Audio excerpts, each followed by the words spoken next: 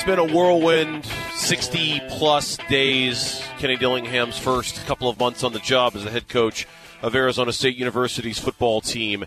Certainly yesterday was a high point with the commitment of Jaden Rashada, one of the top quarterback commits in the country, signing with ASU. And like I say, it's just been an absolute whirlwind.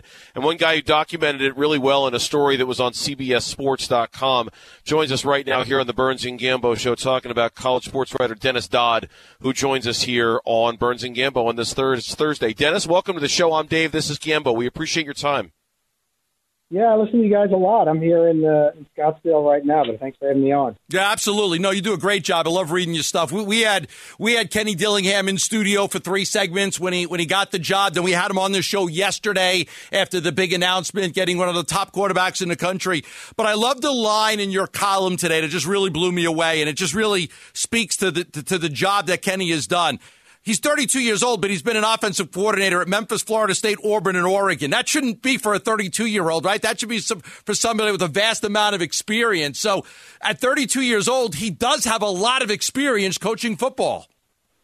He has a lot of experience. I think at only 2 of those did he actually call the plays, but that's less of a point than being an offensive coordinator at a Power 5 or at a FBS school when you're in your 20s. I mean, everywhere he's been the young guy. At 17, he blows out his knee. At 21, he's the offensive coordinator at Chaparral.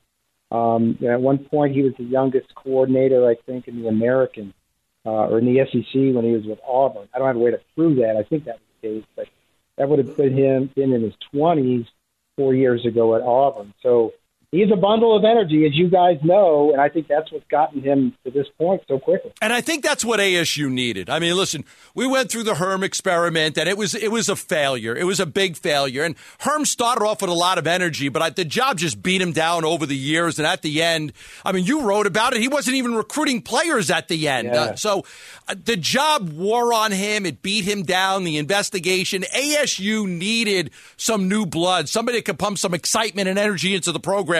We're seeing that with the way Kenny Dillingham is recruiting right now. Yeah, to the point that, the ongoing NCAA investigation was like my 10th question. It was like my last question when I talked to him in his office that day. It's like, oh, yeah, there's that.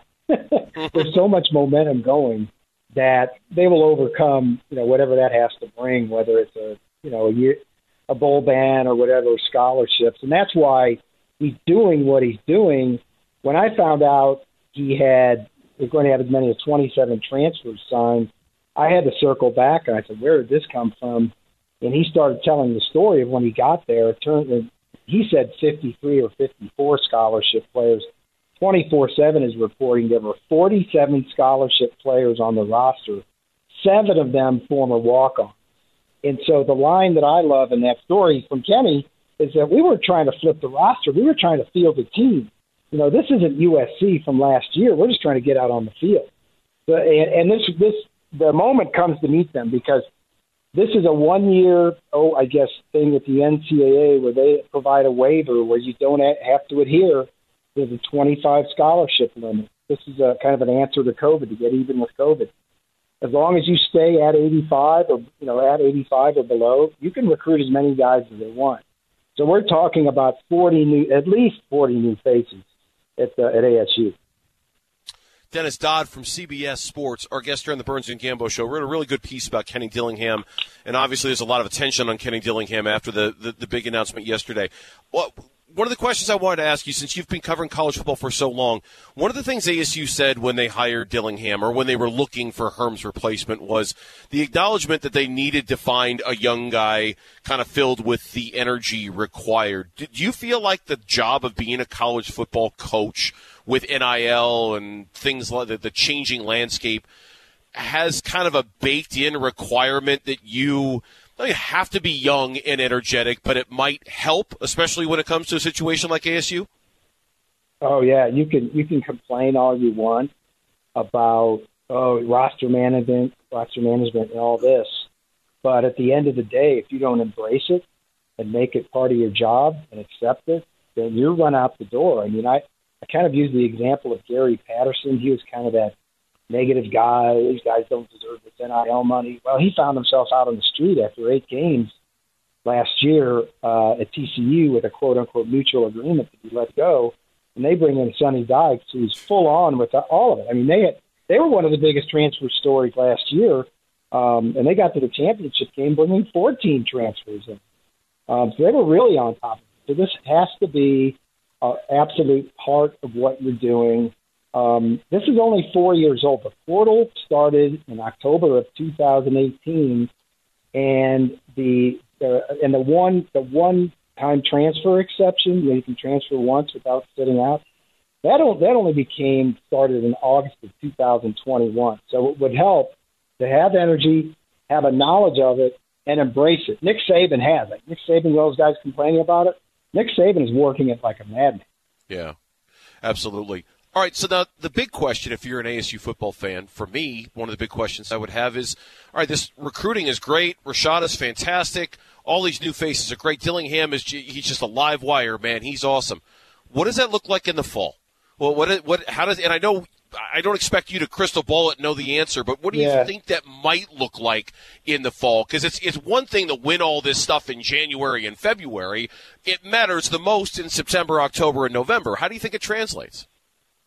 Yeah, I mean, I think it's a transition year. I think the big picture for Arizona, the big picture for Colorado, the big picture for a program like Oregon State, all those in the Pac-12, is that without USC and UCLA, and with the addition of the expanded playoff, you're talking about all three of those schools, traditionally not great programs, having a shot at not only the Pac-12, but the playoff.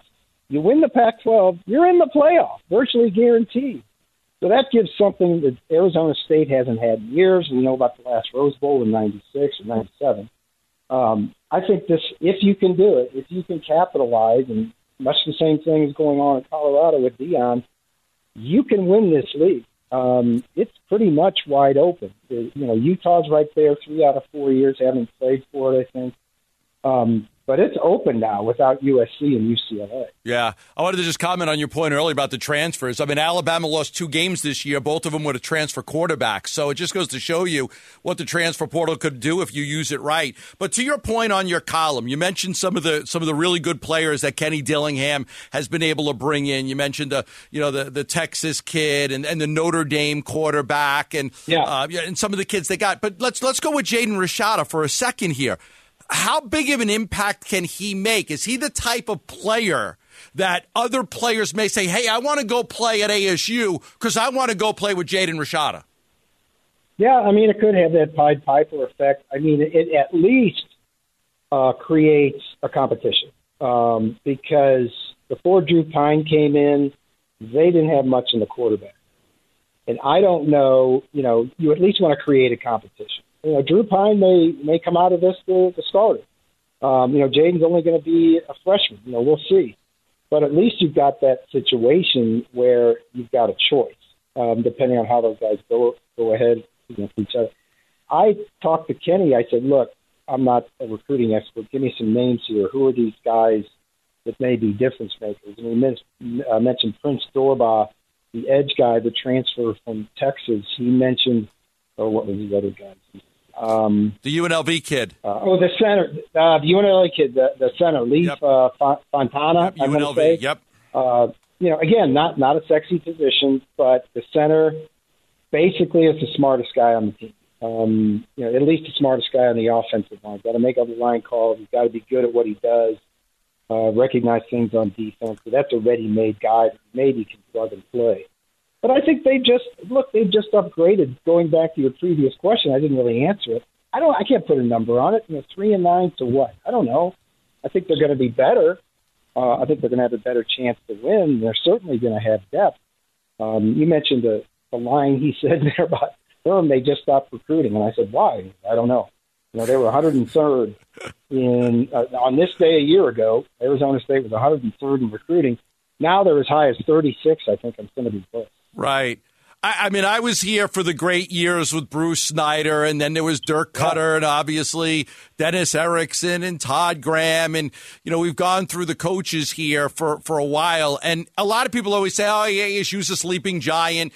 They haven't been to the Rose Bowl since Jake Plummer and Juan Roque and those guys. And they've kind of been a mediocre program for a lot of years. But a lot of people feel that if you get the right coach in, the sky is the limit for ASU. They could be competitive every year to win a championship. Do you believe that this program here can be competitive every year in the conference and get to some big bowl games? Yeah, that's been one of the biggest mysteries of not only Pac-12 or college football, but of life. Why can't Arizona State be more consistent? I've always said this for years. I mean, you should be able to find 85 dudes who want to chase the weather, who want to chase the women, to be frank, yes, who want to be at a top school in a major conference, again, in the weather with a chance to win. I've never gotten it. Maybe it's just because of the inconsistency of coaching, bad hires, or whatever.